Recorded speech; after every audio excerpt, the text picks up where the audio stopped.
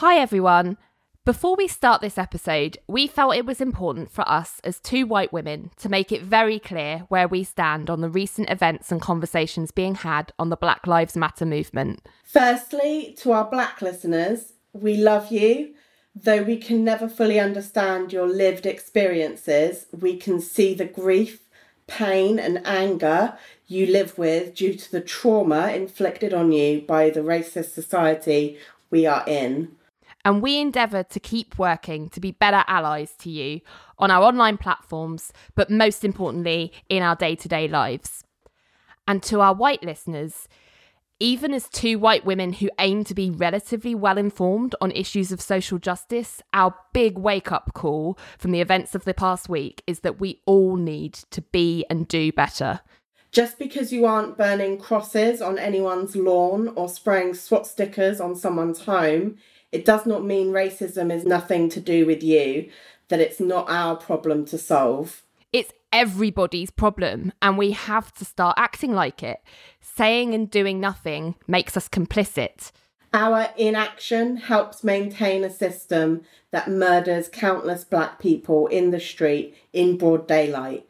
That is also racism. And that is absolutely our problem to help solve. We all have work to do to get better at this, us very much included, and we cannot let our white guilt or shame or fear of not doing it perfectly stop us from trying. We will all fuck up and get it wrong sometimes, but we have to hear the criticism, swallow that, and keep doing it anyway. This is not about us. It's about showing up to support the Black community. And we wanted to try and use our small platform to make a plea to our fellow white listeners to join us in taking action. There are plenty of things, big and small, we can do to help. There are petitions to be signed, bail funds to be donated to, Black businesses to be supported, Black voices to be amplified, and books and articles to be read so that we can educate ourselves.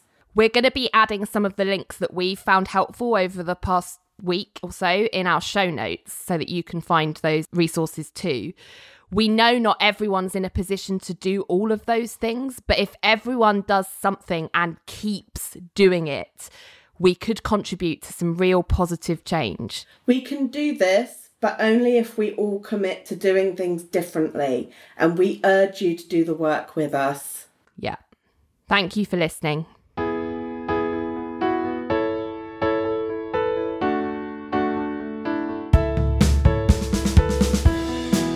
Hello and welcome to Bygones, the Ally McBeal Rewatch podcast. I'm Laura Jane Parker. And I'm Eleanor Parker.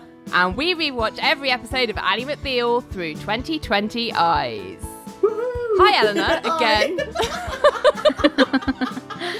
Guys, we just recorded, well, I didn't record for about, half an hour? Now we've had to stop and start all over again because I forgot to hit record. Which is really fun, and it would have been fine if it was just the two of us, but of course we've got a guest today, so we just wasted someone else's time as well. We've got Katie Parker joining us today from the TFGIF podcast. And she's no relation, but we love her just the same. Thank you for coming back, and thank you for bearing with our worries. What else do I have to do today? I can sit here and talk about Ally McBeal all day. And it looks like you might do. We've got Katie on because she is the unofficial expert of Ally McBeal Christmas episodes. Katie guested on season 2's Christmas episode for us. And it went so well, we decided we would have to have her back for season 3. So thank you, Katie, for coming on the show today. Tell us a little bit about season 3 Christmas episode from your perspective, what you're looking forward to. So this one I mostly look forward to for the Christmas party. I think it's fun. Yeah. And maybe a little bit problematic now, but still fun. Yeah. Yeah. And tell our listeners about your podcast, because it's kind of Ally McBeal adjacent in terms of interests. Yeah, so my podcast is, like you said, called TFGIF. Thank fucking God it's Friday. And we talk about 90s TV shows for the most part. Occasionally we'll do a 90s movie as well, because my co-host definitely remembers more about movies than TV shows back then. I think he was mostly watching cartoons and stuff like that, whereas I was watching, TGIF and all of the live action TV shows. So we started doing some movies. We most recently had our episode about A League of Their Own come out, which was amazing. Very factual episode. So if you listen, you're sure to learn something new. Yeah, I really love learning facts behind movies, and I really like that movie. So it's a good episode to dive into if you've not listened to Katie before. Eleanor, we learned last time we were recording this about half an hour ago, has never seen A League of Their Own.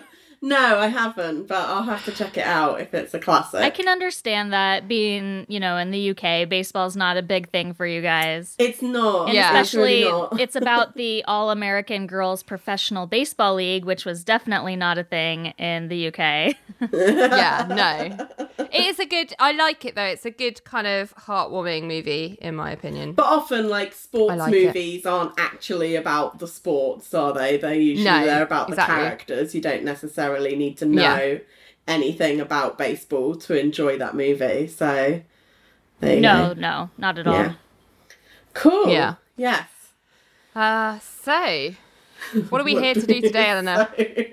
What we're trying to do today is we're trying to talk about episode 8 of season 3 called Blue Christmas, which first aired on the 20th of December 1999.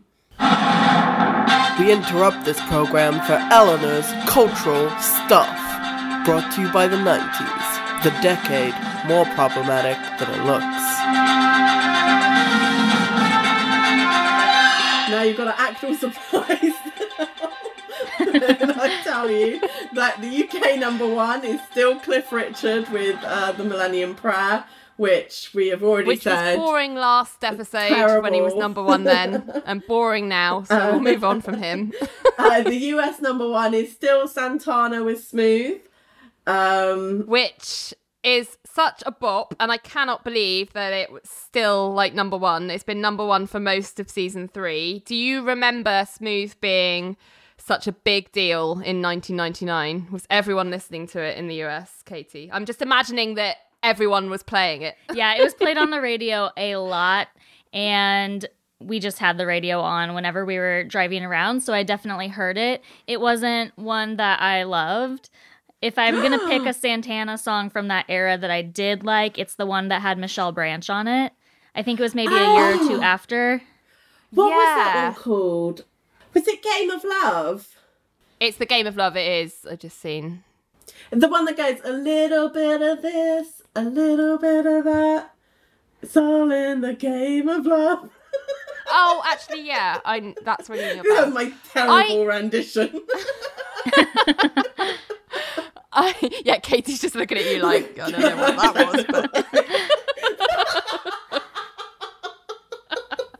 I think I remember what you're talking about, Eleanor. But for me, Smooth is such a banger. I still listen to Smooth today. I just think it's a really good song. But, I mean, I don't think I listen to it as much as America seemed to in 1999. It was everywhere. They could not get enough. Could not get away. 21st of December, Girl Interrupted is released. The film with Angelina Jolie and Winona Ryder and... Who else is in it? Great movie. Brittany Murphy in it. I think I'm going to have to add that to my movie list because I don't remember it well enough. It's really good. So good. You'll really like it, I think. It's the film that got Angelina Jolie her Oscar. She's really good in it. Yes, that's right. Yeah. Yeah. And Brittany Murphy's really good in it. I love Brittany Murphy. Brittany Murphy was such an underrated actress. She did not get enough. I love her so much. Work. She wasn't in enough. Yeah. Yeah. No, bless her. I agree. Actually, if you are watching movies, or at least this has been happening to me as I've been watching a million movies within the last week, she has been in a lot of them, I feel like. I watched Clueless. She was in that. She's in loads. Yeah, she's just very like her screen presence is so good in everything that she's in. She just really steals the show, I think.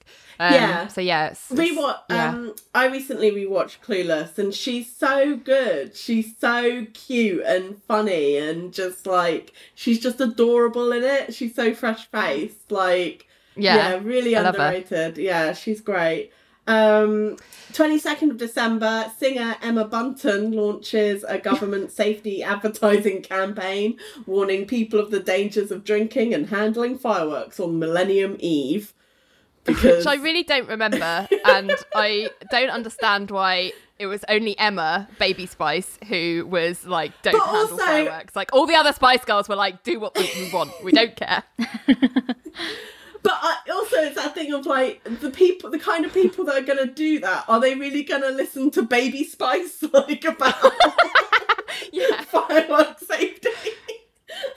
We don't really light fireworks here for New Year's. We have like the big displays and stuff like that, but obviously Independence Day, 4th of July is our main firework holiday. Firework.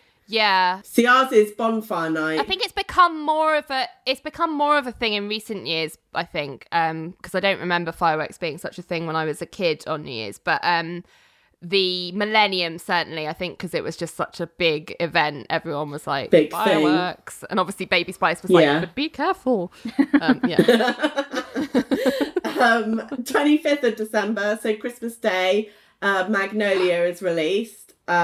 Which I think I need to rewatch. Yeah. Because I have not seen it. It is on my list. It's Tom Cruise, isn't it? Who's not my fave, Cruise. So I don't think... But he's playing like a proper asshole in it. So I think... Isn't he like a motivational speaker or something like that? He's really good at it because you believe he is like that asshole. Like, he's very convincing. I don't know, he's just never my favourite actor, and people like are annoyed at me about it, but I don't know, people are annoyed at me about lots of things at the moment. People are annoyed at me because I didn't know someone from James Bond last time. I don't, what can I do? Well, I like we always call like a good Tom Cruise film, like me and Liam always call it a cruise-gasm. Oh man. I don't think anyone needs one of those. We love a cruise-gasm. Oh god. I don't know. I don't think our explicit racing is enough for this kind of filth. Stop it. Okay, moving on. December 26th, cyclones Lothar and Martin killed 140 people as they crossed France, southern Germany and Switzerland, which I don't remember happening at the time. Like, but yeah. No, that sounds really horrendous awful. though.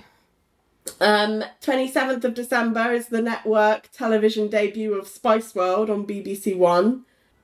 Woohoo! Another one I have not seen. Yeah, one you need to watch, Katie. Another one you need to watch. Definitely. We'll watch it on our podcast at some point, I'm sure. Yes. Cool. What a great episode that will be.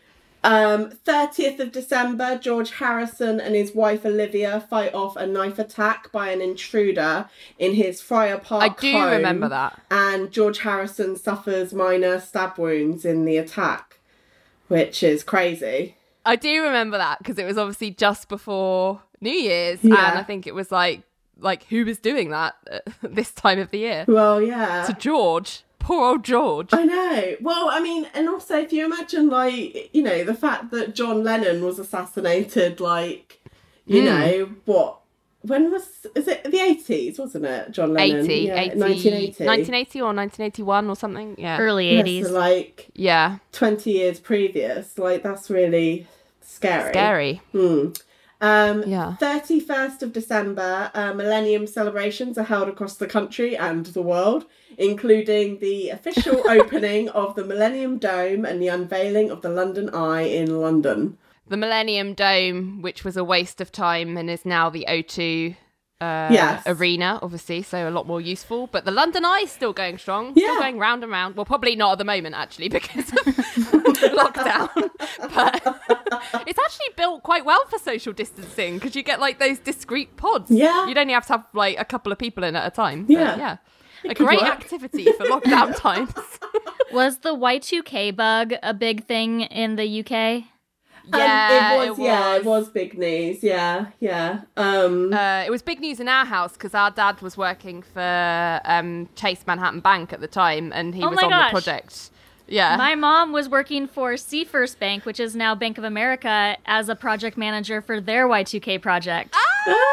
They had the same job, just for different banks. I recently listened to, I listened to that podcast, You're Wrong About. Oh, yeah. They recently did an episode on the Millennium Bug and whether, and it was really interesting because basically most countries in the world didn't do anything about the Millennium Bug and were absolutely fine. And it's just like, it's really interesting in regards to what happened there. Did we need to, because often people point to the Millennium Bug as a thing of like, oh yeah, everyone panicked about it and it was nothing. And people make the argument of, well, it was only nothing because stuff was done about it. We did work on it. Yeah, exactly. But then there's all these other things of like Germany didn't do anything and was fine. Oh. Like loads of other countries, like Western countries, didn't do anything extra, and they were fine. I feel like that's what Dad always says whenever I don't know if it's not come up that often in conversation, but whenever anyone's like, was the Y2K bug even a thing? Dad's like, only because we put loads of work into it. Yeah, well, it's really, I really recommend this episode because it's really interesting because you kind of walk away from it being like, so was it a thing? Like, I don't know. Were we all just gaslit? By project managers everywhere? I should ask my mom about it. It's really interesting. So yeah, give that a listen. The other thing I've got is 31st of December, Boris Yeltsin resigned as the president of Russia, leaving Prime Minister Vladimir Putin as the acting president. And I threw that in just because I don't think I realised that he had been like in charge of Russia for like that long. 20 years. That is crazy. Isn't that crazy? Mad. I definitely have like known of him for a long time, but I guess I didn't realize that he was in that role for so long. Yeah, same. By the end of 1999, more than 20% of the UK population, over 12 million people now have internet access. Oh my goodness, 20%! That's hilarious. It's really funny. I wonder what it was like in the US, like what the percentage was then at the same time. I am looking it up. Oh, okay, yeah. Were they prepared for Y2K with the internet? So this says that in 2000, it was 41.5%. Okay. Yeah, okay. So that doesn't surprise me that they were maybe ahead. Yeah, no, I thought it doesn't have 1999. It says 98 was 26.2%. Oh, so they were ahead. Yeah. They must have been ahead. And this is according to the Census Bureau, so it's very official. Okay. Yeah, wow. There you go. And then the last thing I've got are the new English words and terms that were coined in 1999. And they include blog. Wow, that's surprising that it's that early. Yeah. I would have thought that came later. Carbon footprint, which I thought would have been later as well. Dash cam. Texting. I thought that would have been later. Texting? Yeah. I was definitely texting in 1998. I was so not. Yeah, was that when you had your first mobile then? Yeah, I got my first mobile in was it 99 actually? I don't remember my phone having texting until like 2003 or 2004. Maybe I didn't get a mobile until later. We weren't allowed. Actually. I thought we weren't allowed mobiles until we were 16. Yeah, maybe that is right. Okay. Yeah, I got mine when I turned 16. Yeah, but it was one that didn't have texting on it, I'm pretty sure. Well, what do you use it for? For calling and playing that snake game. Oh, Snake. Yeah, I used to do Snake. Yeah. But I swear, like every phone I've had had a texting function on it. I don't even know what it would be Katie, like. you must have had like a super early model. Did you have like a brick you had to hold with 2 hands? No, my dad did have that. But no, mine was just like the normal Nokia phone that just had calling, maybe an address book, and Snake. Wow. Oh, wow. And yeah, you're right, Eleanor. I think I did have a mobile later. I think I'm just like pretending that I had one sooner. For dramatic effect. What year were you 16? 2001. I think I got it in 2001, but I think I was allowed to send a text using Mum's mobile year before. And it took me like half an hour to figure out how to do it. And it was just like some really like stupid text like, "Hi, we'll be at school tomorrow. Bye." To like Rachel or someone. But yeah. No. And I also got mine in 2001 when I turned 16. So there you go. And it was my mom's. It was a hand-me-down, and she just changed the faceplate on it. Remember when the phones had the faceplates? Yeah. And the last word, which I'm really surprised by, is vape was coined in 1999. Gosh. What were people vaping then? I don't know. How bizarre. Me. So that's cultural stuff.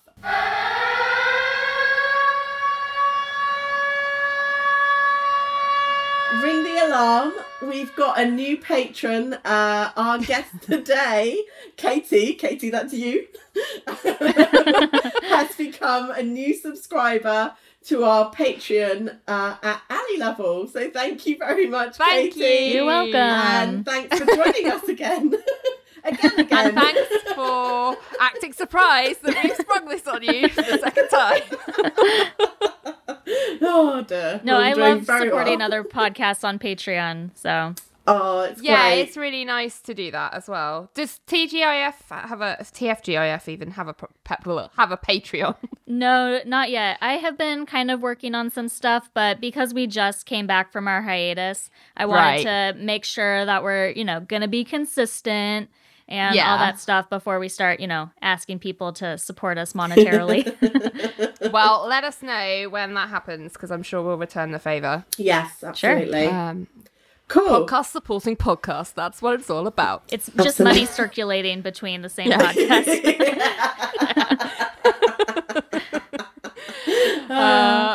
So let's dive into the episode. It's the last episode of the millennium. Everything else after this is in 2000. So I just realised I'm going to have to change the cultural stuff jingle because we're no longer in the 90s. We're no longer in the 90s, Eleanor. What am I going to do? Uh-oh. You're going to have to change a whole jingle. Jeez. All the admin that this millennium is causing. It's worse than the Y2K bug. So, Blue Christmas. So I was saying before when we recorded this, so long ago, that I was really taken aback by this episode because I was expecting it to be like a fun Christmas episode and I ended up in tears at the end of it. So please grab your tissues. We start and it's Christmas, obviously, in Boston, and it's nighttime, and Vonda is singing a Christmas song, which is called The Star Carol, and it's been made most famous, I think, by Peggy Lee, but I didn't recognise it at all. And I wasn't sure if it was just more popular in the States than in the UK, but no, definitely not. I only know this song from this episode, and the thing that really stuck with me was that it spoils what's going to happen in 30 seconds. They really set the stage. Yeah, the lyrics spell it out, don't they? So what happens is Ali and Elaine are walking along the Christmassy streets, talking about the Cajun Fish Christmas party and whether or not Ali's going to sing. And Ali is saying that she doesn't want to, and Elaine says that Ali sang at the bar last year and she was really great, so she's trying to convince her to do it again this year. And I would just like to fact check here, because number one, they didn't have a Christmas party at the bar last year. It was in the office on a goddamn stage that Elaine built with her own goddamn hands. So why isn't she remembering that? And 2, Ali didn't sing because she was too busy being kissed by Billy. Yes. So what the hell is going on here? Well, have they just forgotten? Yeah, I think either they've David E. Kelly has forgotten what he did the previous year, or he is or they're talking about another off-camera festive celebration that they had at the bar. How rude. How rude. I think it's not off camera. I think David E. Kelly just needs to get his facts straight and write down what happens in his own bloody show. Get it together, David. Christ. Get it together, man. But anyway, Elaine continues to try and convince Ali, but then she stops because she's seen something across the street where there is a church nativity scene, and she thought she saw the baby Jesus in that nativity move. And Ali is joking around like, oh, did he dance? But then Elaine's like, no, seriously. And they run across the street to get a closer look. And Elaine approaches the baby, and it's a real baby. It's a real baby. It's a baby! Wrapped up in a big, old, thick winter sleep suit. Yeah, a baby! What is that from? I don't know. That's from Katie won't know where that's from. It's from a British kids TV show called My Parents Are Aliens. Okay. And do you not remember that, Eleanor? Yeah, I do. I was just like, You where do, did that come yeah. from? It just bubbled up. It comes from that. Yeah, that's where it comes from. So any of our British listeners may recognise that reference, but likely, probably most people don't, and we just look stupid. Sorry about that. Quite obscure. That's what you get when you have sisters on a podcast. But then Elaine is completely enchanted and just picks this baby up. And Ali is super suspicious and just comes forward and pokes it, going ooga chaka, because she's like not convinced that it's real. And when the baby doesn't, I guess, start dancing or roller skating or shooting arrows, Ali is like, I see, my test has been satisfied. It is a real baby. Okay. Quite a I litmus can test. confirm. Yeah. Can confirm. I've poked and said the magic words, and it did not respond as the dancing baby. So after titles, it's the next day, and Ali has decided that she is going to sing at the party, and she's telling Richard this. Richard is against this because he doesn't think she can sing. In his words, your having a voice isn't my concern. It's just the rest of us have ears. But Ali is almost trying to convince herself and Richard that she can do it, because she's like, I can sing.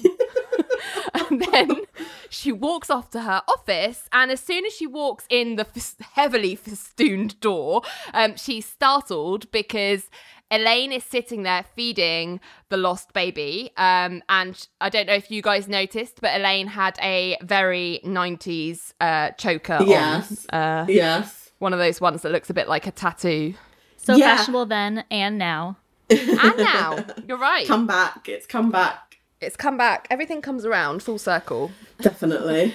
Not quite Ali's like weird ponchos that she's been wearing these Yeah, season, but certainly Elaine's choker. Let's hope that they don't come back. So Ali is shocked that Elaine still has the baby, because I think they probably agreed that Elaine was going to turn him in, because that's the right thing to do. But she says that she couldn't because she wants to keep him. I'm surprised that Ali wouldn't have gone with her to do that. Well, That's yeah, true, I guess she actually. just kind of took Elaine at her word that she was going to do it and was like, oh, well, not my problem. Walked Elaine's home. got it from here. But Ali's trying to explain to Elaine that you can't just keep babies that you find on the street because it's illegal. But Elaine doesn't want him to go to a foster home or to go back with someone who abandoned him. And Ali is like, but you don't really have a choice. You do have to tell the police. And Elaine is like, well, okay, I'll do that. But how can I do that and still keep him? So off they go to see John with the baby to find out how she could do that. And John is really not optimistic of Elaine's chances.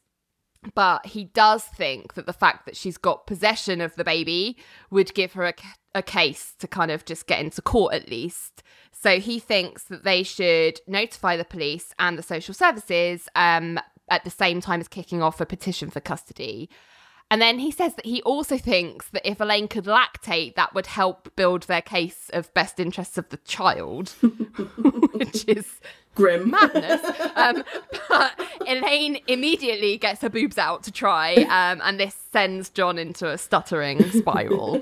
I don't know what he expected. Well, I know, this is it. It's like, why did you say that if you didn't want Elaine to whip out her boobs right there and then? Why would you say it?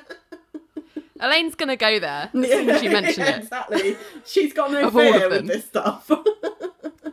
Yes. So then we get Macho Man by the Village People start up as we cut to possibly one of the most disgusting things that has ever graced my television screen. Billy is pumping iron in his office, shirtless, looking so pleased with himself, and it is absolutely disgusting. And I want to throw in my objection to this scene because I don't think it should come up without warning. I think we should have had a clear warning before this came up. I did not need to see this. Everyone should be warned before it comes onto your screen so that you can duck behind the sofa if need be. It's too much and I don't want it. To me, His glistening sweat, you didn't like that? No! His bleached head, his smirk on his face. He's so pleased with himself. This is it. Like, it wouldn't be so disturbing if he didn't look so fucking pleased with himself. Like, I'm just like, have a normal expression on your face, for God's sake. Like, why are you looking He's just like, this happy? Yeah, macho. No. Terrible. Bad.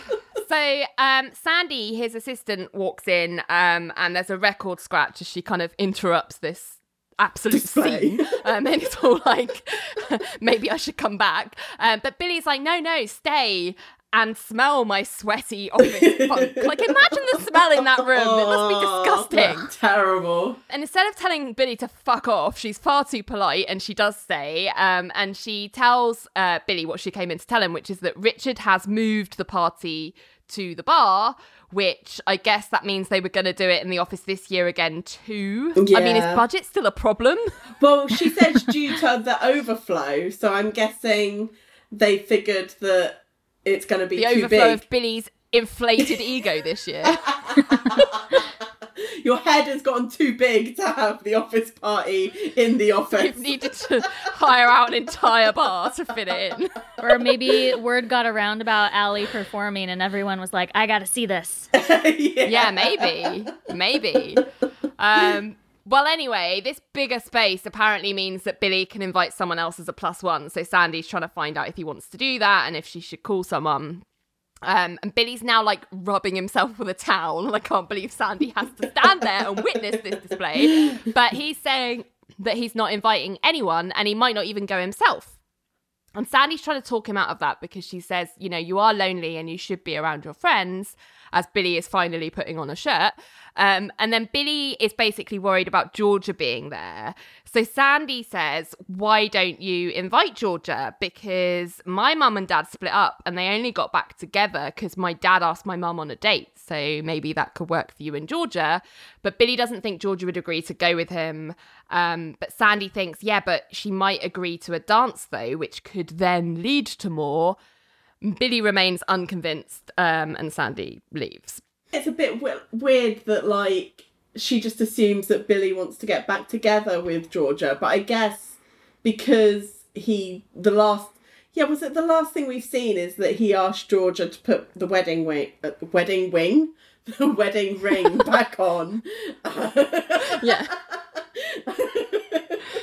That old wedding ring back on, and she said no. Wasn't that the last thing that kind of happened? Yeah. So I guess so she's not.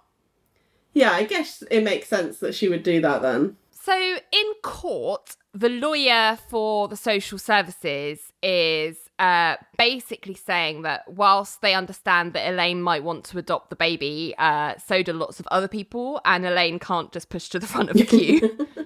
Funny enough. And John is trying to argue the best interests of the child and that they've already begun to bond. And the judge is like, are you suggesting finders keepers? And John's like, no, I'm suggesting destiny. There's a reason she found him in that major. Fate. Which is has not a brought great these alternative. two together. Oh, dear. He's so dramatic. So the actor who plays the other lawyer, McCabe, he was actually in one of my favorite Christmas movies from the time. It was a TV movie called Christmas Every Day. So funny that we're watching a Christmas episode as well. It was from 1997, and it was basically like a Groundhog Day, but it was starring a kid named... Oh my goodness. Well, the actor was Eric Von Detten. So he hates Christmas so much. And by the end of it, he has to like do all this stuff for the community, and then Groundhog Day ends. So Yeah, it does sound like a complete, like, it's Groundhog Day, but Christmas. Like, yeah. That sounds like the sort of film I would really like to watch in the lead up to Christmas, because I really like watching trashy, like, Hallmark movies at that point in time. Oh, yeah. It's very, very basic. Like, it's not well produced or anything like that. Yeah, but that's the time to watch those, right? It's funny because those types of movies weren't really a thing in the UK until really recently, like since Netflix basically became a thing and they started doing like the Christmas Prince and stuff. I think we do have the Hallmark Channel now, but I don't think we used to, like, back in the day, or maybe we did, but only for like cable, but we certainly didn't have them as kids. But yeah, like, so the idea of a TV like movie that's like crap but you love watching it anyway just wasn't really part of our kind of culture, I guess, in the UK, but it is much more now. So that's the sort of thing that I'm like, Netflix need to get their hands on the rights and show that at Christmas time, because I would definitely watch it. Well, it is on Amazon Prime, at least here. So is it? I'll have to look that up. You could check. But yeah, I don't think that the Hallmark Channel did a ton of Christmas movies back then. I mean, certainly not as many as they do now. And most of the like TV Christmas movies I watched were from what was then called Fox Family Channel, is now called Freeform, and then the Disney Channel. Yeah. The Disney Channel was good for that as well. Yeah. The other spot in here is the judge is an actress who also played Laverne, who's a nurse in Scrubs. Which I wouldn't have spotted if it wasn't for the fact that I am currently rewatching Scrubs and listening to the Rewatch Scrubs podcast done by Zach Braff and Donald Faison. Which I recommend. Fake doctors, real friends. Yes. So I recommend that if you were a fan of Scrubs, you'll like that podcast. It's kind of interesting as well that her name in real life is Aloma Wright, and her character on the show is Aloma Harris. Oh, really? Oh, there you go. Good spot.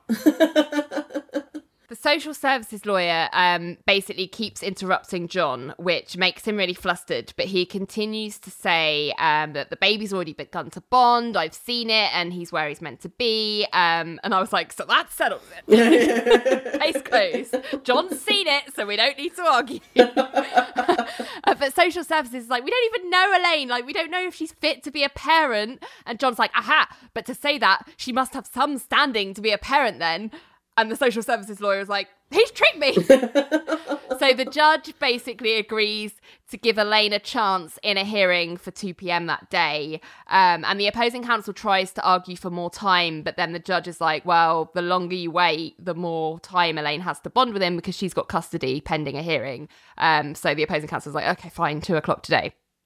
So Elaine is holding the baby in Ali's office. And she's kind of trying out the name Elliot on him so that she can call him something. And Ali is sort of watching Elaine from the doorway, and she kind of approaches slowly and sits down next to Elaine. And Elaine didn't notice Ali at all because she was so mesmerized by Elliot, the baby. And Elaine tells Ali a story that when she was little, she used to dream of being a grown-up, and that there was always a child in this dream, but there was no husband, which she thought didn't make any sense. And then he's like, but now it does. And Elaine's like, yeah, he's really real, Ali. And Ali's like, yeah, he is, but he's not really yours, not yet. And the baby yawns very cutely. And it's clear that Elaine is like off with the fairies with this one. Like, she's completely like mapped out like that he's hers, and like she's gonna have a life with him. And Ali's a bit like, how do we stop this runaway train? Yeah, she's getting a bit carried away and swept away with the emotion of it, and Ali's just trying to ground her a little bit in reality of like, this isn't a done deal yet, like you need to calm down. I was trying to think a little bit about why that's the case, because I don't think that I would necessarily be the same way as Elaine in the same situation. No. And clearly, like, the other people in the room are not as well. And I think maybe it has something to do with, like, the things that she's gone through with her family. Like, they mentioned some of it later, how, like, she had the cousin who, like, tried to sue her and stuff like that. Yeah. She probably just wants something that's more stable in her life and is seeing this as that opportunity. I think you're right. I also think she's lonely a lot. And I feel like she thinks, like, this is the thing that's going to fulfill her. Fill the hole. Yeah.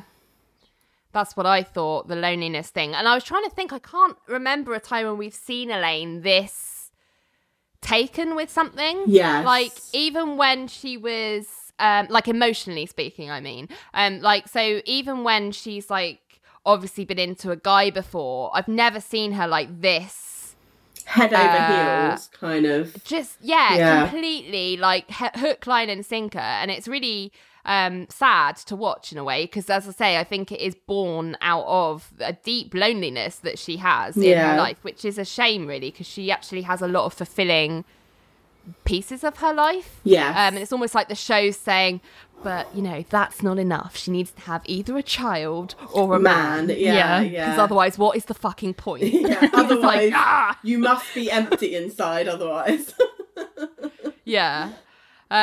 So it is interesting to think about that from a character perspective. But so later in the unisex, Richard is trying to get Billy to talk Ali out of singing at the Christmas party. Richard is really alarmed because Ali has said that she's going to sing something sexy, which Billy is like, no, she isn't. But Richard's like, no, really? Next, we're going to have Mary Tyler Moore doing porn. Best line in the whole episode.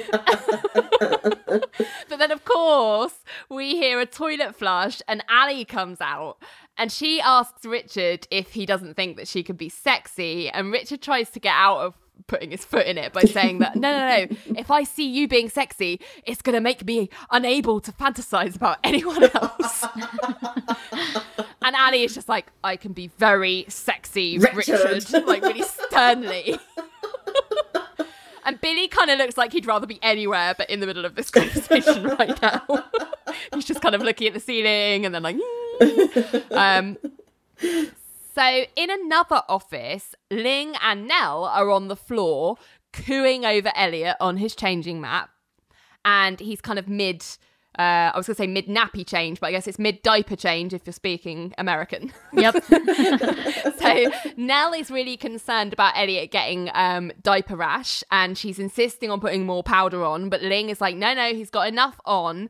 And while they argue about the powder, Elliot pees in Ling's face, which Nell thinks is absolutely hilarious and is saying, oh, it's because he wanted more powder. And she goes to finish changing him. And of course, he pees in Nell's face too. And she's absolutely horrified. And she's also really concerned as to whether he got pee in her hair, which... her hair's in like space buns today. It's really, like, it's like the Princess Leia buns, but they're further up on her head. Yeah, more like Mickey Mouse's. Yeah, they are like Mickey Mouse's, because you know when Ling does space buns, they look kind of small and cute, but Nell's just got so much hair that they're just like huge, like pastries on the side of her head. So funny. Yeah. Meanwhile, Margaret Camero is back. We've obviously seen her in quite a few episodes this season. First as a kind of sociologist for hire, but then she's hired Cajun Fish to help her out with an adoption case. She's back. She kind of comes hot off the elevator at the courthouse with Ali, John and Elaine, which I guess is why Nell and Ling were babysitting Elliot, because they're busy at the courthouse. And they've basically called Margaret in to testify as a sociologist that the baby is better off with Elaine. But the problem is, Margaret doesn't necessarily think that's true. And I'm a bit like, shouldn't you have briefed her, like, before getting her to come down to the courtroom? Like, give her a call and be like, this is what we want you to do. You know, you're up for it. But that wouldn't make for very good TV. No. But what I don't like is that she says, I don't necessarily think it's true. And John says, we don't need you to think it, we need you to say it. And I was like, that is so bloody rude, John. Like, you're so rude to this woman. Exactly. All the time. Yeah. Ugh, well, she also me. is clearly not happy about it, not least because she always ends up being called a vicious lesbian. So I really don't blame her. Exactly. She's absolutely right to point that out. So anyway, Ally's trying to appeal to Margaret by saying that, you know, we thought you'd be good because you get it, because you've recently adopted, so you know what it's like to bond with a baby. And Margaret's like, yeah, but it's not about me. It's about, or Elaine, it's about the baby's side that counts. So Ally's like, okay, fine. Well, how long did it take for your baby to bond with you? And Margaret is really reluctant, but she's like, about a day. And Ally's like, well, why can't you just say that? And Margaret says, well, that's more my opinion as a mum than a sociologist. And Ally's like, well, whatever, just say it. Like, get on the stand. Who cares what you are when you're on the stand, as long as you're saying the right things. Exactly. Meanwhile, Georgia is over at Raddick and Associates, living her best work life with her feet up without any Cajun fish nonsense. When who should come and spoil it but old Bleachhead? Yep, Billy has come to ask Georgia to the Christmas party as his dates. But before she can give an RSVP, another lady arrives from social services and she wants to speak to Renee Radish to ask her a few questions about Elaine. And I'm like, the lady is literally, her name's literally on the friggin' door. Yeah. Like, how have you managed? How dumb also, she must have had the address, like, Renee Raddick and Associates, one, like, high street. Like, what's the problem? Renee is displeased, clearly because this moron can't read her name correctly. But anyway, she's come to speak to Renee to ask her a few questions about Elaine. Ruh-roh. Meanwhile, the same thing is happening at Cajun Fish. Another social worker is grilling Richard because they need to be happy that Elaine is fit to parent. So they're sort of doing some investigatory conversations to find out more about her. So the whole time Richard's talking to this social worker, he has this lamp on his desk, which he pushes down to kind of get out of his eye line so he can see the social worker. But the hinge on this lamp is clearly not, working properly because it keeps slowly making its way back up and he keeps having to push it back down. I think it has a counterweight. My dad had the same one. Oh, there you interesting. go. Well, anyway, instead of just moving the lamp, which he does eventually do, he just keeps pushing it, so it keeps interrupting his eye line. But he's sharing his view, which is... Is anybody? I beg your pardon? Come on, it's not like you need a license to raise children. That's not a bad idea. Anybody can be a parent as long as you can procreate. Plus, it takes a village. And I was like, well, the problem with this is that with adoption, you kind of do need to have a license. Like, you at least need to, pass checks and stuff, and not anybody can do it for kind of good reasons. Yeah. So this was actually my... It wasn't with one of the quotes that you specifically said, but it was when he says... Some of the most irresponsible people are the girls who let themselves get pregnant. Yeah, he says that next, doesn't he? That's pretty problematic. He does have a point that you don't need any qualifications to raise a child, but you shouldn't be putting that all on the woman. No, absolutely. Absolutely. I think that's a good objection. Yeah. And yeah, his whole point is the law doesn't... The law seems to assume their automatic fitness to parent, and is that just because they happen to give birth?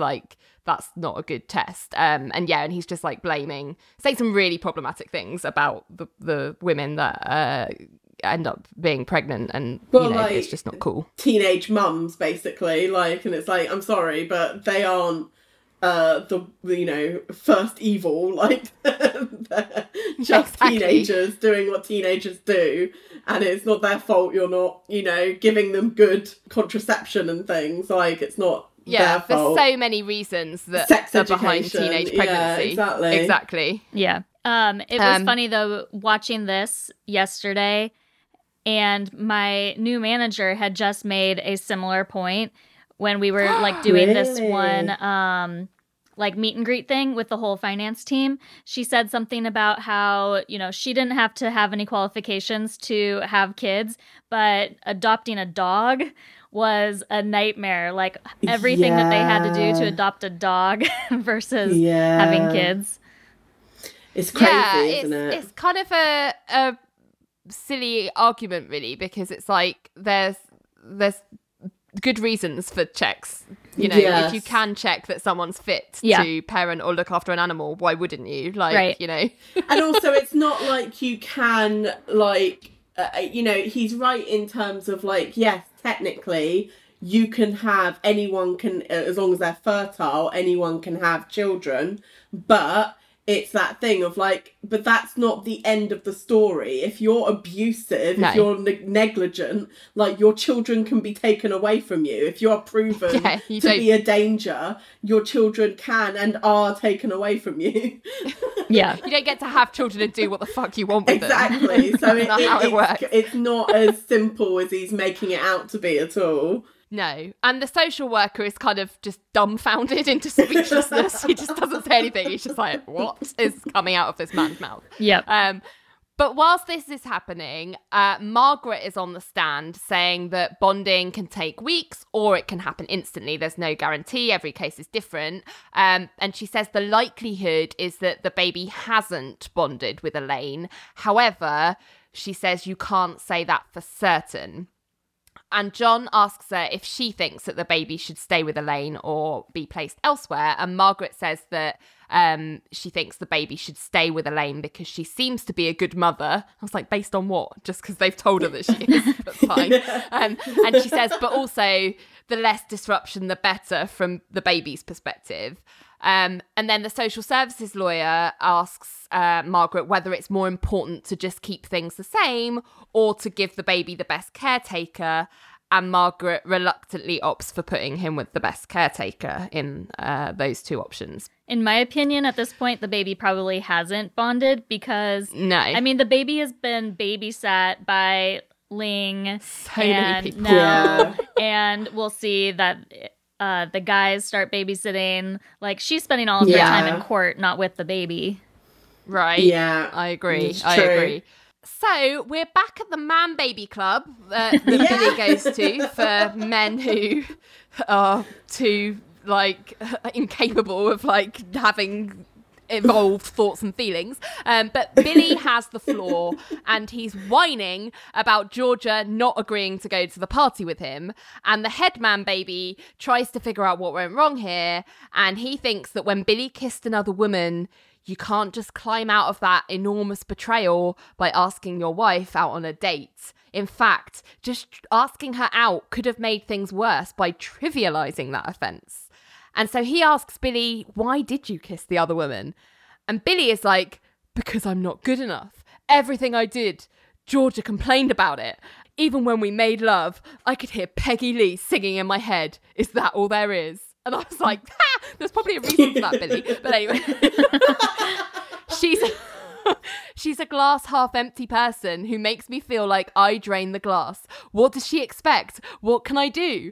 Then the head man baby asks Billy what can he do? And then we get the mother of all rants, which we'll insert so that we can really get a feel for the magnitude of his man babydom, because he goes, I don't know. She wants me to change. And when I did, she goes off and sucks face with the father of one of my old girlfriends. And when I get upset and fall off the fidelity wagon for a split second, she walks on the marriage like I'm the bad guy. And when I go back groveling for a lousy date, she says no, not enough grovel for her. She wants more. You know what? I am not going to give her more. I am not going to give her the continued satisfaction of being able to reduce me to the size of a bug so she can crush me with the heel of her shoe. I am sick of not being good enough. I am sick of being the poster boy for failure, which she does on purpose. She tries to belittle me. I know what she is. I know what she is. Say it, Billy. Say the word. She's a bitch! Bitch, bitch, bitch, bitch, bitch, bitch, bitch, bitch, bitch, bitch. they all just chant bitch, bitch, bitch into the sky as pigs are squealing and choral cult music starts up and the headman baby is like, oh my god, I've created monsters. I think the pig squealing part is the important thing to end on there. Yes, The absolutely. pig squealing. I mean, I Such always fucks me off whenever Billy is like, I do one thing wrong for like 1 second, and it's like, it wasn't 1 second. Like, I'm sorry, but Georgia had one kiss with Ali's father, and you had an entire makeout session with Farrah Fawcett. Farrah? What's her name? Farrah Fawcett. Fawcett Farrah. Whatever her name is, the Charlie's Angels woman. Like, he was like there for like a good half an hour, sucking her face. Like, Georgia has one kiss. But also, like, how are you the victim here? Not to mention the emotional cheating that he had been doing with I was going to Ali. say, he's led a campaign for at least 2 years, like emotionally, like manipulating Ali and Georgia because he wanted attention. Like, there's no way that this has been like, oh, I slipped up a little bit. And let us not forget, we also know that he slept with a sex worker on his bachelor party, which we found out in season 1. Like, you do not get a free pass. How on earth he thinks he has the higher ground here is like astonishing. It's like delusional. It leaves me gobsmacked every time. Gobsmacked. It's like he's forgotten. It's like he doesn't even see these acts as something that he's done. No. Like, he's like, he only remembers like the last one. But like, There could be a reason for that. I genuinely... No spoilers, but I genuinely think when it comes to the bachelor party one, I think he thinks that doesn't count. He just doesn't think that counts at all. Yeah. Like, I That's think fair that's game. why he never brings it up. Yeah. Or also, we do know that David E. Kelly forgets most of the stuff that he writes for his characters, so it's probably like, he's like, did that happen? I don't remember. I really hope that David E. Kelly has not forgotten all of that emotional cheating. Exactly. That would be a huge miss. A huge miss. Big fuck up. So, back at Cage and Fish, Sandy is speaking up for once, telling Billy that these men's groups don't sound productive. But Billy is all like, actually, Sandy, lesser than women, they are, because I've realised that I don't want to get back with Georgia. I just didn't like the way he mansplained that to her, because he was like, actually... he's realised by chanting bitch into the sky that he feels guilty about being unfaithful and he wants to make the guilt go away, but he doesn't want to get back with her. And then he asks Sandy to the Christmas party, and I'm like, what part of any of what you've just told her makes you think that she'd be into that, Billy? You've just told her that you screamed bitch with a bunch of man babies and that you could care less about your ex-wife who you cheated on. Like, sure, sign me up. I mean, what I love is that I love that he puts on what he probably thinks is his most charming smile when he asks her out, only for her to still shoot him down and be like, Yeah. actually. Rightfully turns him down. Well, thankfully she does, because she's got 2 reasons. One, she works for him, so well done, Sandy, for having lines that no one else seems to have at Cage and Fish.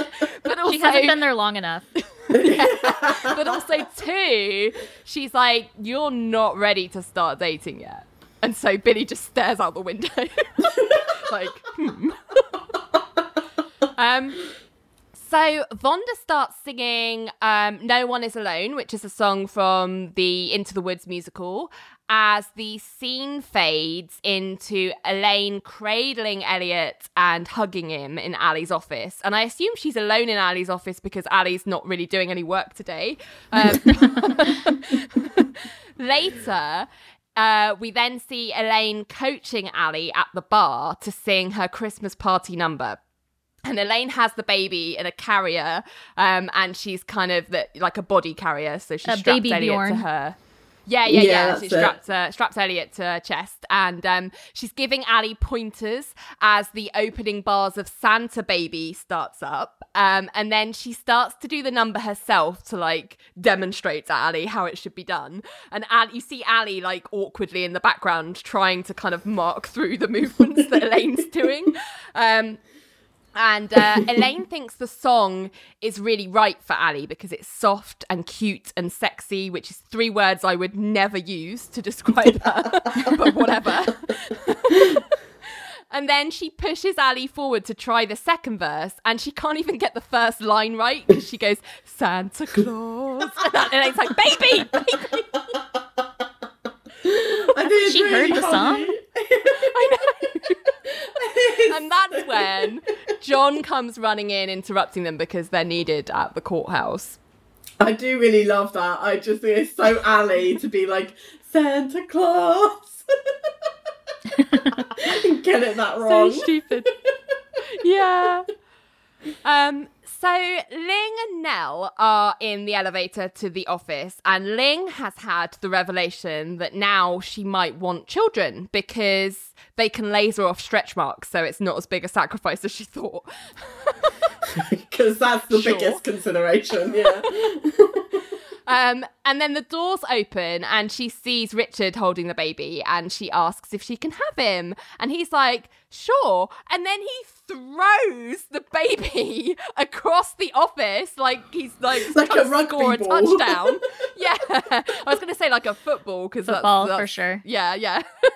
In the UK, we'd probably say rugby. But yeah, totally like a football. And then in slow-mo, Ling and Nell do absolutely exquisite gasping and shocked faces. It's so fucking they funny. Throw their papers in the air and they're running to catch the baby. But we can see from the slow-mo shots of the baby like twirling in midair that it's not real. It's a doll. Yeah. But Ling catches the doll and realises it's a doll and it's like, oh, for fuck's sake. And then Billy appears with the actual baby. Elliot, thinking that this is all a big lol. And Ling and Nell are not impressed. So Elliot is so fresh and so clean in a ducky towel from having a bath. And I was like, did Billy bath him? I can't see him doing that, but I guess he did. Sure. I don't know. I reckon he's just got him in the towel. I reckon someone else bathed him. Do you think Sandy gave him a bath and then was like, here you go, have the baby? And what did they bath him in? Would it be a sink in the unisex? Like, probably. Have to be the sink. Yeah, it would be, wouldn't it? But Ling is like, oh, let me hold him, and she's cooing over him again, and then he pees in Ling's face again. That's like the big gag this episode is babies peeing in faces. So in court, Elaine is being questioned by Ali on the stand, and Ali asks her what she thought when she picked the baby up from the manger. And Elaine says the first thing she thought was that he was beautiful, and the second thing was that he was hers. And she says that she's held babies before, nieces, nephews, and friends' babies, but it hit her that this wasn't somebody else's child. And I was like, well, that settles it. She had a feeling he was hers. Let's all go home. Like, that's the end. Great Destiny again. Don't get it. But anyway, Ali asks if Elaine is even able to raise the child because she is a single working woman. And Elaine says, well, I will have to cut back on work, but I can do that because I made a lot of money with this face bra. And she's about to like explain to the judge what the face bra is. And Ali's like, no, never mind. But she's saying basically, I've made my money on that, so I can afford to cut back on work. That's not a problem. And Ali asks Elaine about her experience with kids. And Elaine says, well, to be honest, nothing has really prepared me for this. But she's very, very adamant that she's ready to raise this baby. Then the social services lawyer then crosses and tries to use a bunch of things that have happened in Elaine's past that we know about as the audience to kind of prove why she's not fit to mother. So the lawyer brings up the customized condoms that she invented, how many men she slept with as a reason for her not to be considered an adoptive mother. Slut shaming. Which is such bullshit, yeah.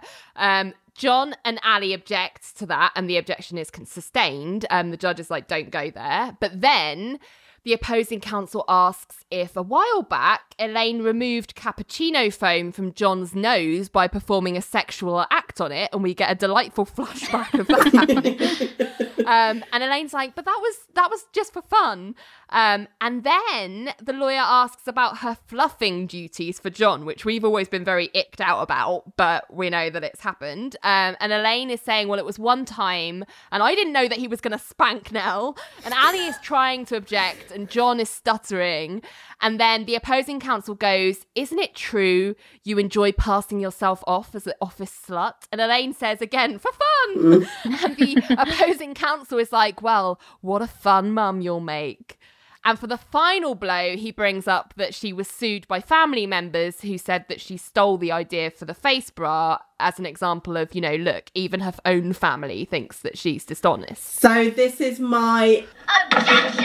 Okay. Like, his whole line of questioning is like, it just incensed me. I was just like, how fucking dare you? Like, you're basically insinuating that a woman who is sexual at any point in her life is bad mother material. Like, bear in mind, every incident he's mentioned, like, it's not like she was supposed to be looking after a child when these things were happening. Exactly. Like, it's just like, fuck you. Like, it completely comes back to me to the, like, Madonna whore complex. Like, women can only be one or the other. They can't be both.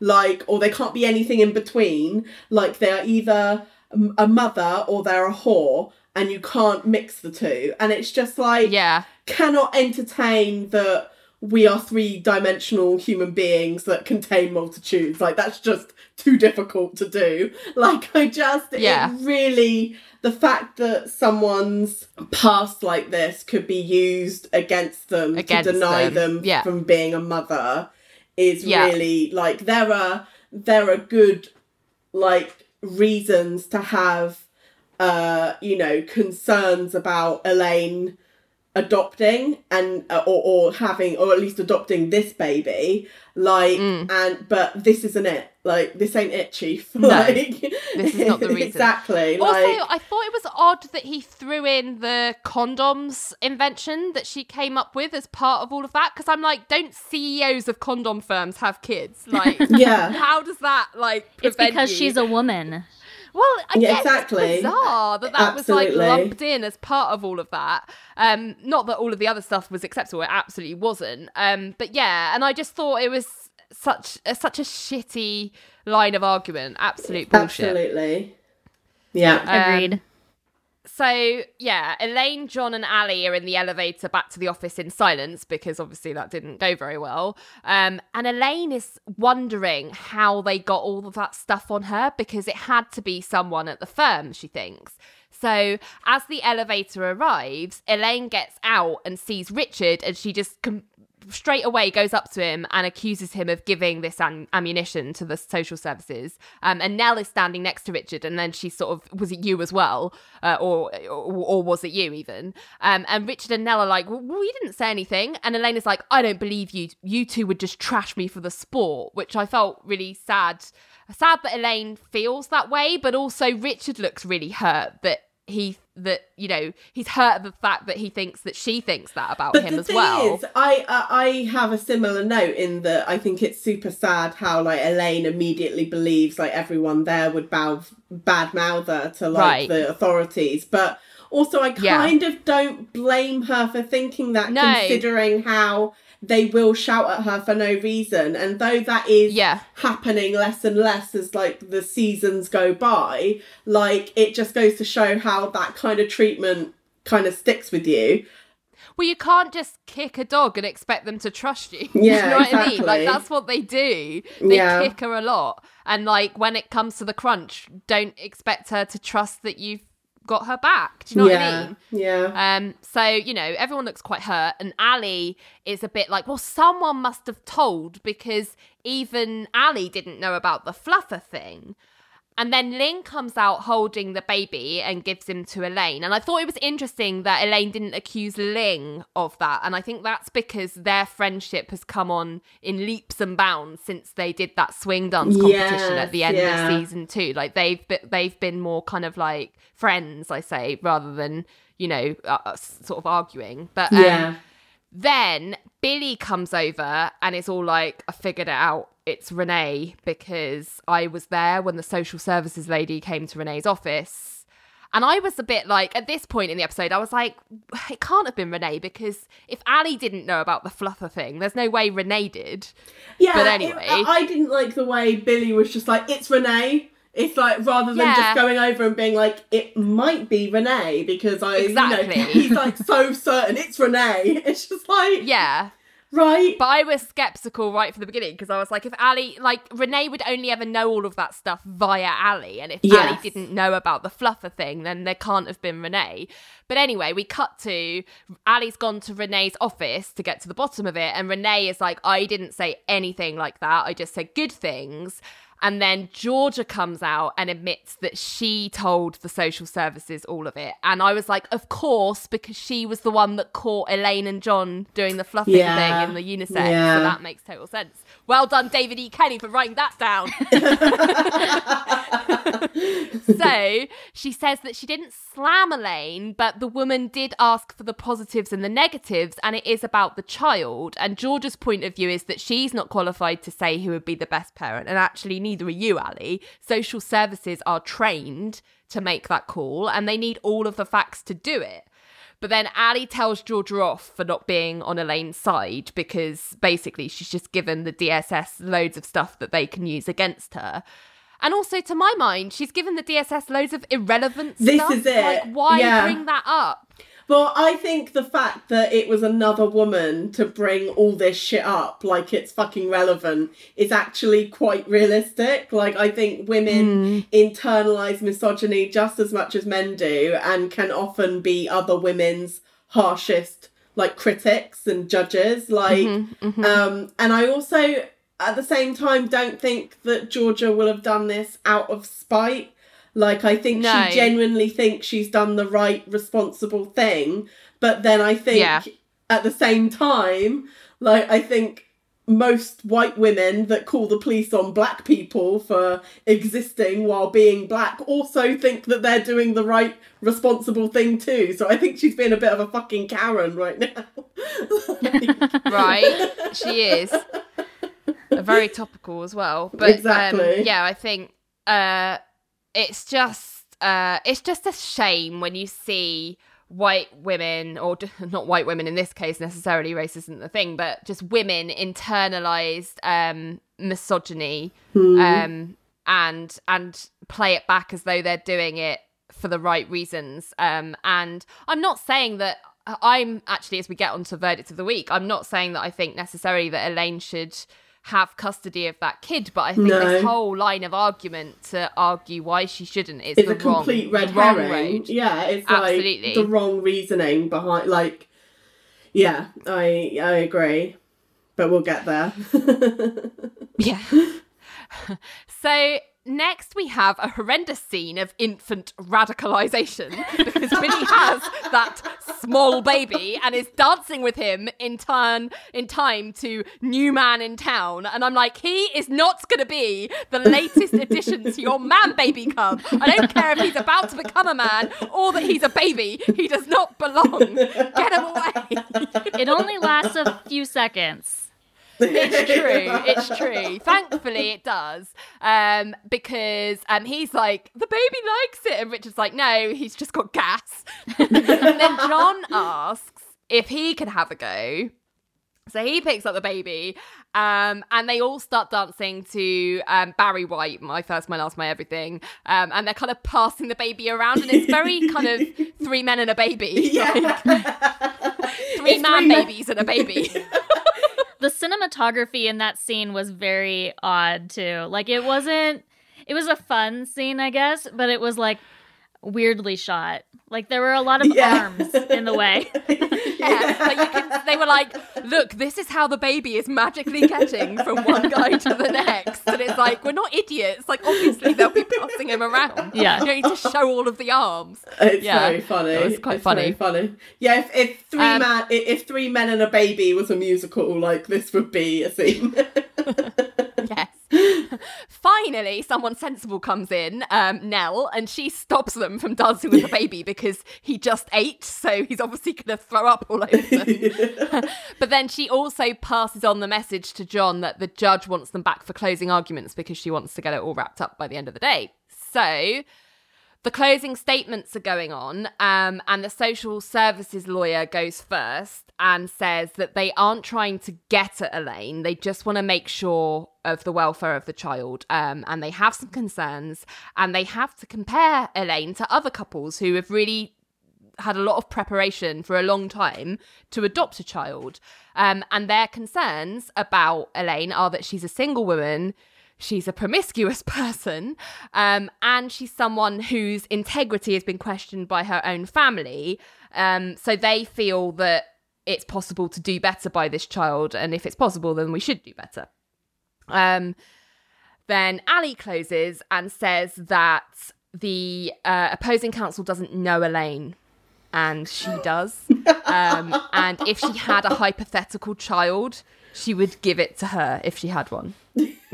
And would give it to Elaine first. Like, she would go to Elaine first. She thinks she might even give it to Elaine first. And then she does then say some very sweet things about Elaine. She says that she's loving, she's giving, she's unselfish, she's highly moral, and more than anything else, she's a caretaker, which I think is broadly true. And she does point out that the face bra lawsuit shouldn't be a consideration because that only happened because her cousin was a lying son of a bitch. And she goes, her defense for the promiscuity kind of charge or like accusation is like, that's mostly talk, not it shouldn't fucking be relevant, but never mind.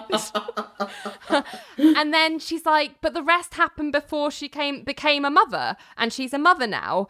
And she's like, and if you don't believe me, look into Elliot's eyes. And I'm like, that's not an argument.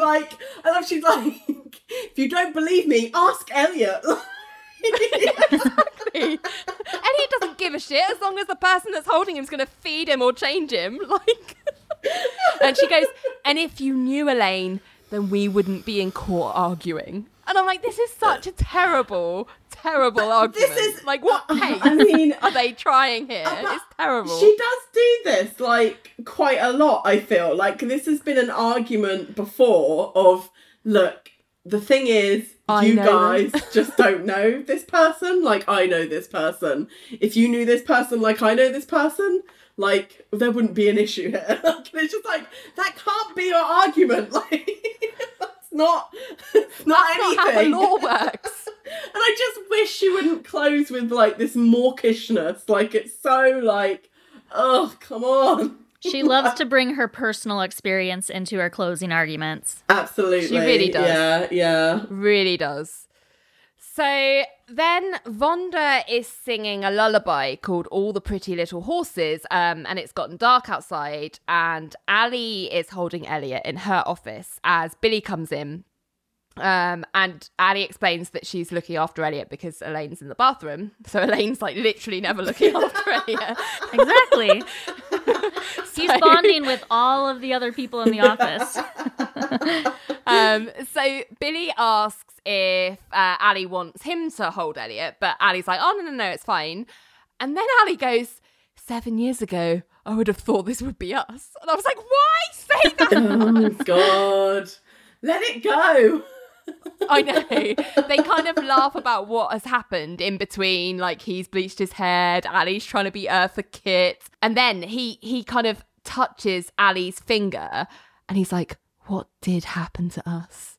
And Ali's like, I don't know. And I'm like, I'll tell you what happened. Billy saw a new bit of skirt and fucked off because he's an asshole. Like, you know this. You went to therapy about it. And clearly he is having a hard time being by himself. Like, he just wants somebody.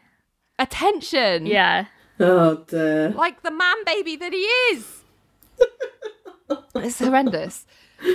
So So the time has come. This is the fun bit of the episode. So the opening bars of Santa Baby start up as everyone's gone down to the party to see Ali sing. Billy can't believe that it's happening.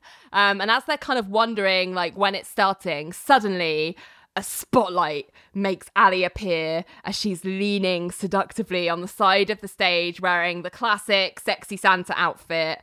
And she starts singing and everyone's surprised because she's doing a good job. She's like doing the sexy, coquettish kind of vibe.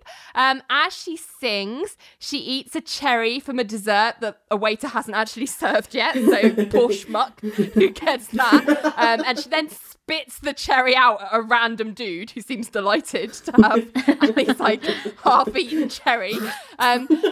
Yeah, exactly. He's like, oh yeah, great, keep spitting fruit at me. Then she approaches Richard and she sits on his lap and puts his head on her chest, and then she like pushes him away. And then she turns to John and puts her boot up on his chest.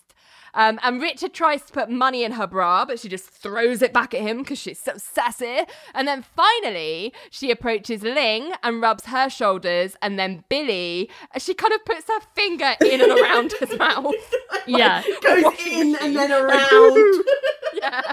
It's uncomfortable. No wonder he gets mixed messages from her. Right.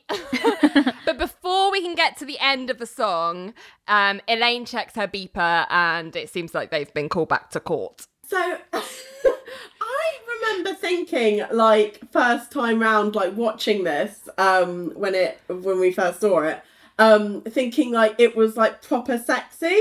But now I watch it and I feel like it's a bit off, just in terms of like, I think what Ali's trying to do is be like this cool, like almost like Ice Queen kind of sexy, standoffish. Yeah, play hard to get. Yeah, but I'm in control. Yeah, but actually I think she comes across as quite detached at times, to the point where I'm like, is she like disassociating? Like, I wonder how comfortable Callista Flockhart actually was doing this. Like, it's really, I don't know if anyone else got that vibe, but that was just something that I was just like, oh, okay, I'm not sure she's that into this actually. I didn't get that impression. To me, it did seem like she was having fun. And I really did appreciate the moment when Fish does try to give her money and like slips it into her like top and she throws it back. Because she's not a stripper. Like, that's not what's happening here. She's performing at a holiday party for attorneys. Yeah. No, I agree. Totally. I like that. I think there are lots of very funny moments like that. Like the playing with Billy's mouth. Like, that's hilarious. But like it just, there was just something about, I don't know, she looked like she had a bit of dead eyes. But I think that's Ali's, I don't know if it's Callista's, I've never seen Callista do a sexy dance as Callista, but I think that's Ali's version of sexy. I don't think she can do like Renee sexy or like Elaine sexy. I think she has to play it as like, I'm standoffish, I don't even care if you find this sexy, because otherwise if she's if she tries too hard, she'll psych herself out. You try hard, you die hard. Yeah, exactly. So yeah, she's I think that's just her way of like adopting a sexy-ish persona. She can't do the like diva kind of I don't know, just so like overtly sexual. Yeah, she can't quite pull that off. So yeah. No, but it's still fun. It's still a great scene. I like it. It's really fun. Yeah, I really enjoyed it. So Elaine's got this beeper message. Cut to everyone is in court dressed in their party clothes, which for John just meets a suit. And for Ali means really that funny. Sexy Santa. So they're all there to hear the verdict. And Ali looks a bit embarrassed, doesn't she? Because she's sort of covering her chest, like, don't look at me. And Elaine is worried because she was asked to bring Elliot and she doesn't think that's a good sign. But then the judge starts and says that cases like this come down to character. And while she gulps at the thought of customised condoms, again, why? Or Elaine's embracing of slut as part of her self-image, she looked to the people who know Elaine, and apparently the endorsement by Ali was so strong that the judge thinks that Elaine's going to be an exceptional mother. Sexy Santa thinks you're going to be a good mother, so... Yeah, she didn't say anything about that. Well, good that she didn't say anything about that, but still, it's strange. It's a weird double standard. Yeah, it's bizarre. She grants Elaine temporary guardianship, and everyone's really shocked because I don't think they expected that. I think they didn't think they were going to win. Well, I was genuinely surprised. I didn't think they were going to win either. It's Christmas. Of course they're going to win. Yeah, it's a Christmas miracle. Back at the party, Vonda is singing a song called Saved, which was first recorded by an artist called Laverne Baker, but it's been covered by loads of people. So Elvis has done a version of this, Lulu's done a version of this, Brenda Lee's done a version of it, so it's quite a covered song. But she's singing it with this like weird neck covering. I don't know if you noticed it, but it's like this silver shaggy loopy I scarf. missed this. I was like, the late 90s. Like, what the hell? Go back and check. No, I will do. But anyway, Billy and Sandy are dancing. Ling and Richard are dancing. We see the dancing twins, who we haven't seen since season 2, episode 19. Oh, wow. Let's well Dance, that episode. They're dancing with Margaret. Yes, they're dancing with Margaret, and John, Nell and Ali are watching, and Ali just can't believe that her closing did it for them and that Elaine is a mother. And that's when we find out that Elaine is upstairs with the baby because the music is too loud. And then they seem to look over at the twins dancing with Margaret in disgust, which I wasn't a massive fan of because I was like, why can't they dance with Margaret? Like, leave her alone. Yeah, leave Margaret alone. Yeah, leave Margaret alone. She's really victimised in this show. I really don't like it. She really is. One thing I noted when they were talking about how Elaine went upstairs because the music was too loud, how is that an appropriate first night for being a mom with a baby? Like, he doesn't have any of the stuff that he needs to live, like a crib, diapers. Like, doesn't she need to go shopping for this kid that she now has custody of? She's like, I know. first party, then shopping. Yeah, she hasn't really thought this through, I don't think. No. Yes. So they're all very pleased with themselves. They all clink their drinks and are like, yay, cheers, congrats, as the scene fades out to Elaine changing Elliot in the office. And I was a bit like you. Like, I was like, Elaine, go home. Like, why are you in the office if you're just upstairs? But she's changing his diaper with a pair of safety goggles on, which is a new invention, clearly, because they have little windshield wipers on. And she kind of switches them on when he obviously kind of pees in her face, saying, I'm onto your tricks now. I'm like, how quickly did she manage to whip up that prototype? Like, that's mental. She's had that baby a matter of days. That's more time she was spending away from Elliot. Yeah, exactly. And then a bunch of people come out of the elevator to interrupt Elaine's happy diaper time because it turns out one of them is a woman called Lynn Hart and Elliot is her son. And Elaine looks crushed. Yeah. So we fade into a new scene and Ali is with Elaine in John's office trying to get her to calm down because she feels really faint. And then John comes in and he's been talking with this crowd of people and he's found out that the woman is a single mother. She was suffering with postpartum depression and she had actually watched Elaine find Elliot and she'd also been parking her car outside Elaine's apartment and she'd even watched some of the proceedings in court. And basically she wants to have her baby back. And she's going to move in with her parents and they will assume guardianship with her is their plan. And Ali's just like, do you mean she just has to give him back? And then Lynn comes in like, no, she doesn't.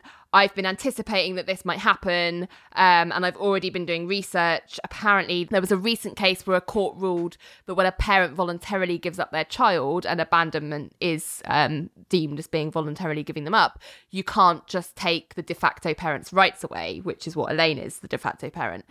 And then Richard and Billy come in as Ling is still talking through that case law and saying, like, they can fight this. And Elaine's all like, yeah, I want to fight, even if we might not win. And Richard is like, I'll put the whole firm on it, like really serious. And then Billy's like, I'm going to get right on Westlaw. And I was just like, oh my God, this is so emotional how everyone's You guys! But then John is like, can I just speak to Elaine and Ali on my own, please? Because he needs to get them to face reality. Because he says, this case might give you a chance that Ling's found, but he thinks that they're just going to use the depression to say that she wasn't in her right mind, so she wasn't acting voluntarily. And then he kind of pulls up a chair to kind of get Elaine to see this, because she has to see this. He says, if she wants to keep Elliot, it's going to be a really long fight where if you lose, Elliot's going to be older and therefore it's going to be more detrimental to him. But if we win, you'll have to explain one day that you went to court to take him away from his biological mother. And even though biological doesn't mean better parent, John doesn't think, or he doesn't know if it's actually in the best interest of Elliot to fight this fight. And his sense is that he doesn't think they're actually dealing with bad people here, even though they could build a case that they were. But he says that whatever you want to do, the firm will support you. And Elaine, this is all just kind of sinking in for Elaine. She's kind of holding her head, and then she just gets up and she goes out the room, and Ali and John follow her, and everyone's just there waiting for what Elaine's going to do. And Nell is holding Elliot, and Elaine just picks him up and walks over to Lynn, and she asks Lynn what his real name is, and Lynn says his name's Alan Matthew Hart. Not a name that I would think of for a 90s baby. Alan. No, I would. No. Well, our dad's called Alan, so clearly he was a baby at one point. No, but not a 90s Baby Al. It's not what you call a 90s baby. No. But yeah, and then Elaine just looks at Lynn and says, how do I know that you're not going to abandon him again? And Lynn says, well, I didn't totally abandon him this time. I was ready to go back and take him, but then I saw him in your arms and I thought he might be better off. But I can't go on living without my son. And she says that she's getting help with her depression, and then she just apologizes for putting Elaine through this and causing her this hurt. And Elaine, who is so sad and tearful, just kisses the baby and gives him to Lynn, and everyone's really sad. And Elaine whispers, I love you, to the baby. And then she walks back to John's office without looking back. Lynn and her entourage just kind of leave really quietly, and everyone is sad, and Ali and Nell are crying, and there's just this fade out to black. And I was just like, oh, God. Definitely the best acting I've seen from Jane Krakowski. Oh God, she's so brilliant in this scene. It's She's so good. good. You really feel, even though the whole way through the episode, I was like, what a fucking ridiculous case. You cannot just find a baby and be like, I want to keep it. But at the end, I felt so much for Jane. Yeah. Not Jane. Elaine. Felt so much for Elaine. I know, this ending is just so emotional. Like, I love that Ling is, like, there in a fucking heartbeat, like, ready to, like, fight for Elaine. And, like, Richard and Billy are there to support. And I love that John just has the wisdom to just slow everything down and just, like, whoa, like, is this actually the right thing to do for Elliot? Because, or is this just the right thing for you? I don't think it is. And then just Elaine being so, like, bloody graceful in her sorrow and her heartbreak, and, like, she loves Elliot enough to let him go at Christmas. At Christmas! It's just, like, it's so I was, like, I was crying by the end, and I didn't expect that I would, like, and great, good stuff. It was brilliant stuff. And it's episodes like these where you get some really fun stuff and you get the really hard-hitting emotional stuff, that Ally McBeal as a show can do both of those things really well. It just takes, sometimes they don't quite hit the mark or the balance right, but I feel like this episode did it really well. Yeah. And I just think this is like some of the best stuff you see from this show. Yeah, agreed. Retrial. Yes. Was it social services versus Vassal, or was it Vassal versus social services? Either way, it's Elaine's custody. One or the other. Trial. How would you guys find? So I might disagree with you guys based on what you've been saying. I actually somewhat agreed with the judge, and a lot of that has to do with the fact that it was a petition for temporary guardianship.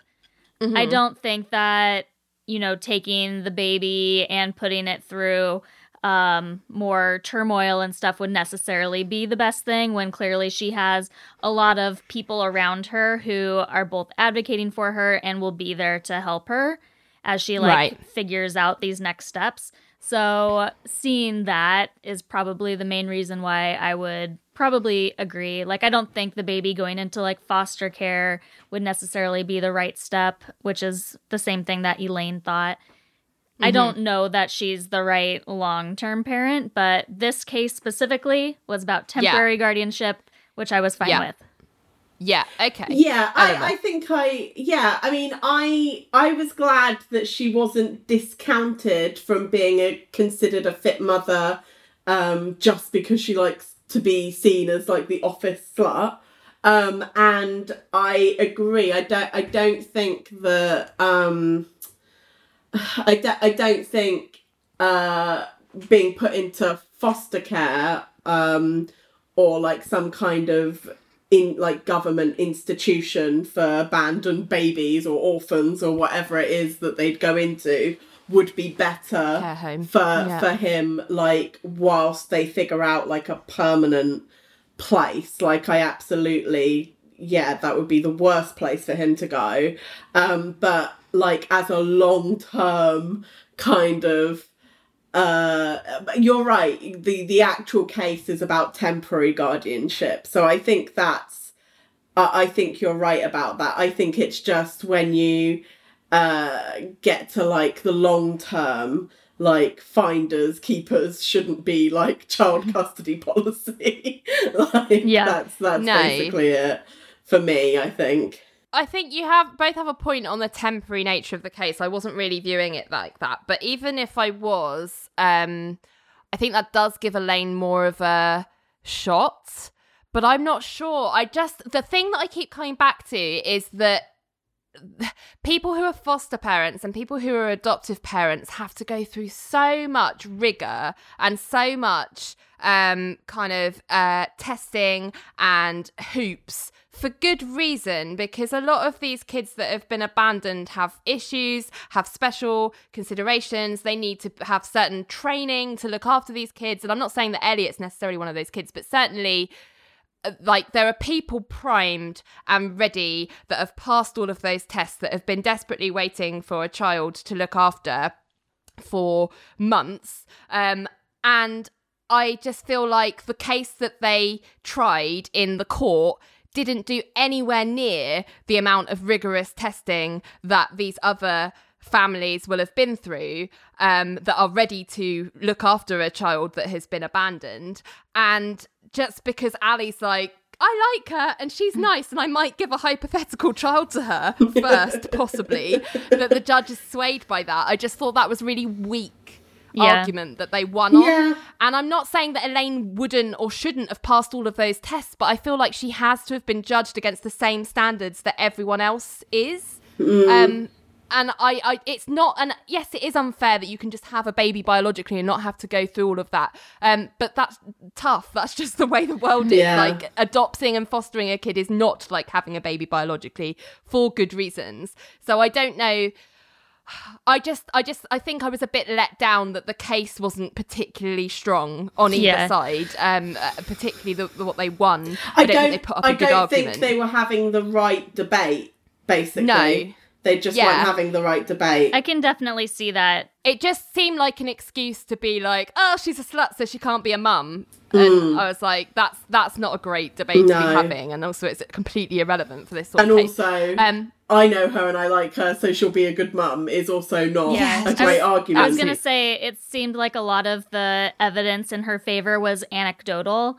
Like, they never went to her apartment and saw, like, where she lives and, you know, used that as the basis. All the stuff that they put other people through that apply to be foster or adoptive parents, they didn't see any of that, which I think was a big mistake. But I do obviously want to applaud the performances, because especially Jane Krakowski, for making me feel so badly for her, even though I didn't think it was necessarily the right thing for the child. Yeah. But I still felt her pain, like I got it. And at the beginning of the episode, I really wasn't feeling it at all. Yeah. So I think that is testament to Jane for being so great at her job. So yeah, it's an interesting one to think about though. Definitely. Verdict of the week. The jury's back. Katie, how do you find?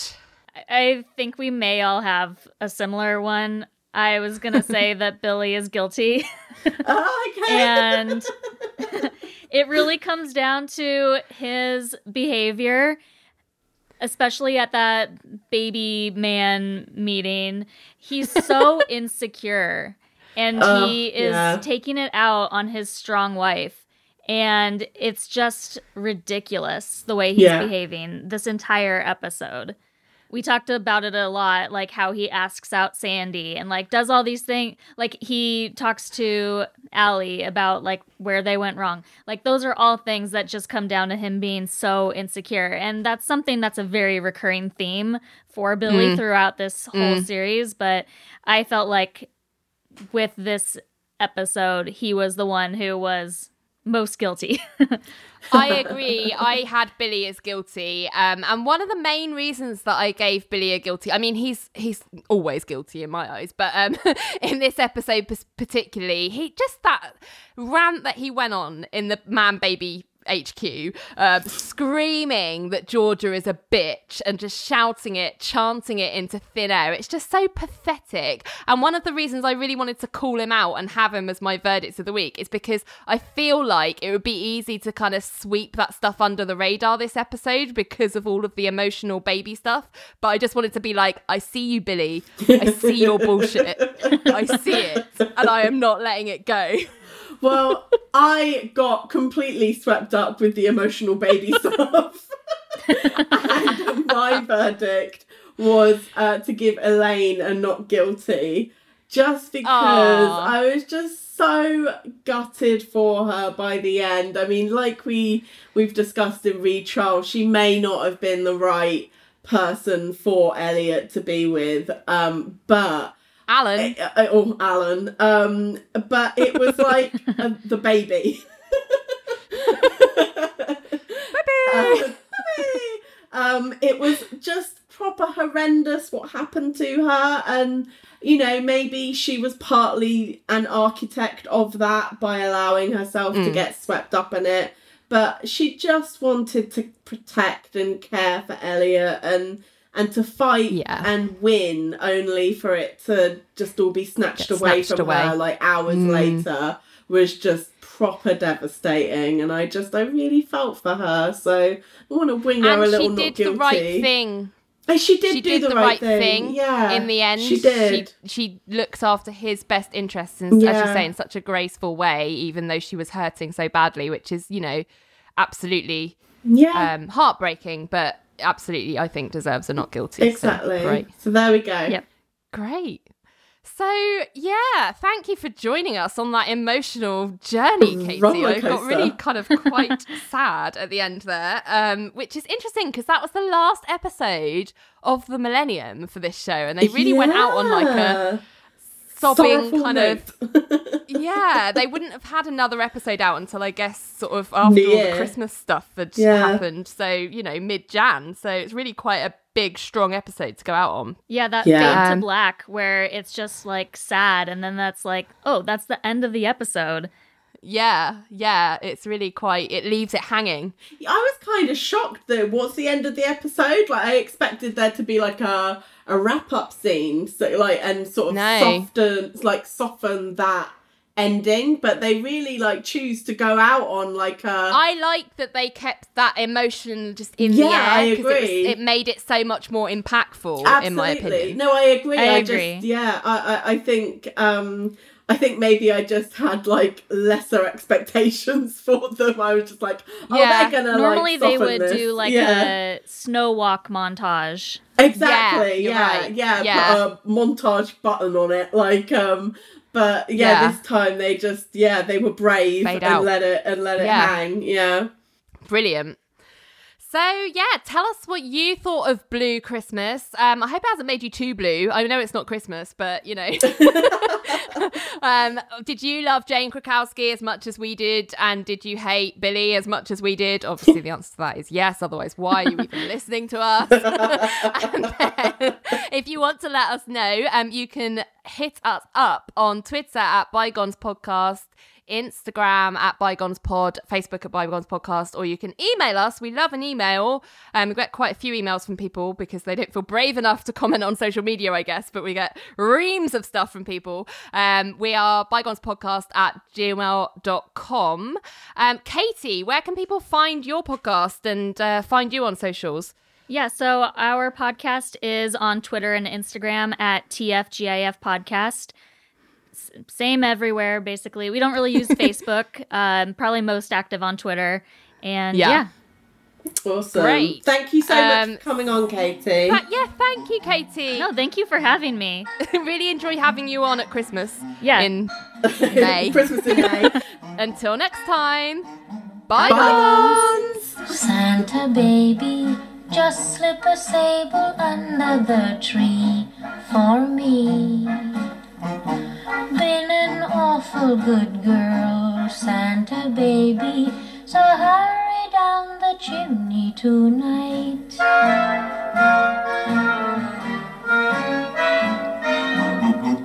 Santa baby, a 54 convertible to light blue.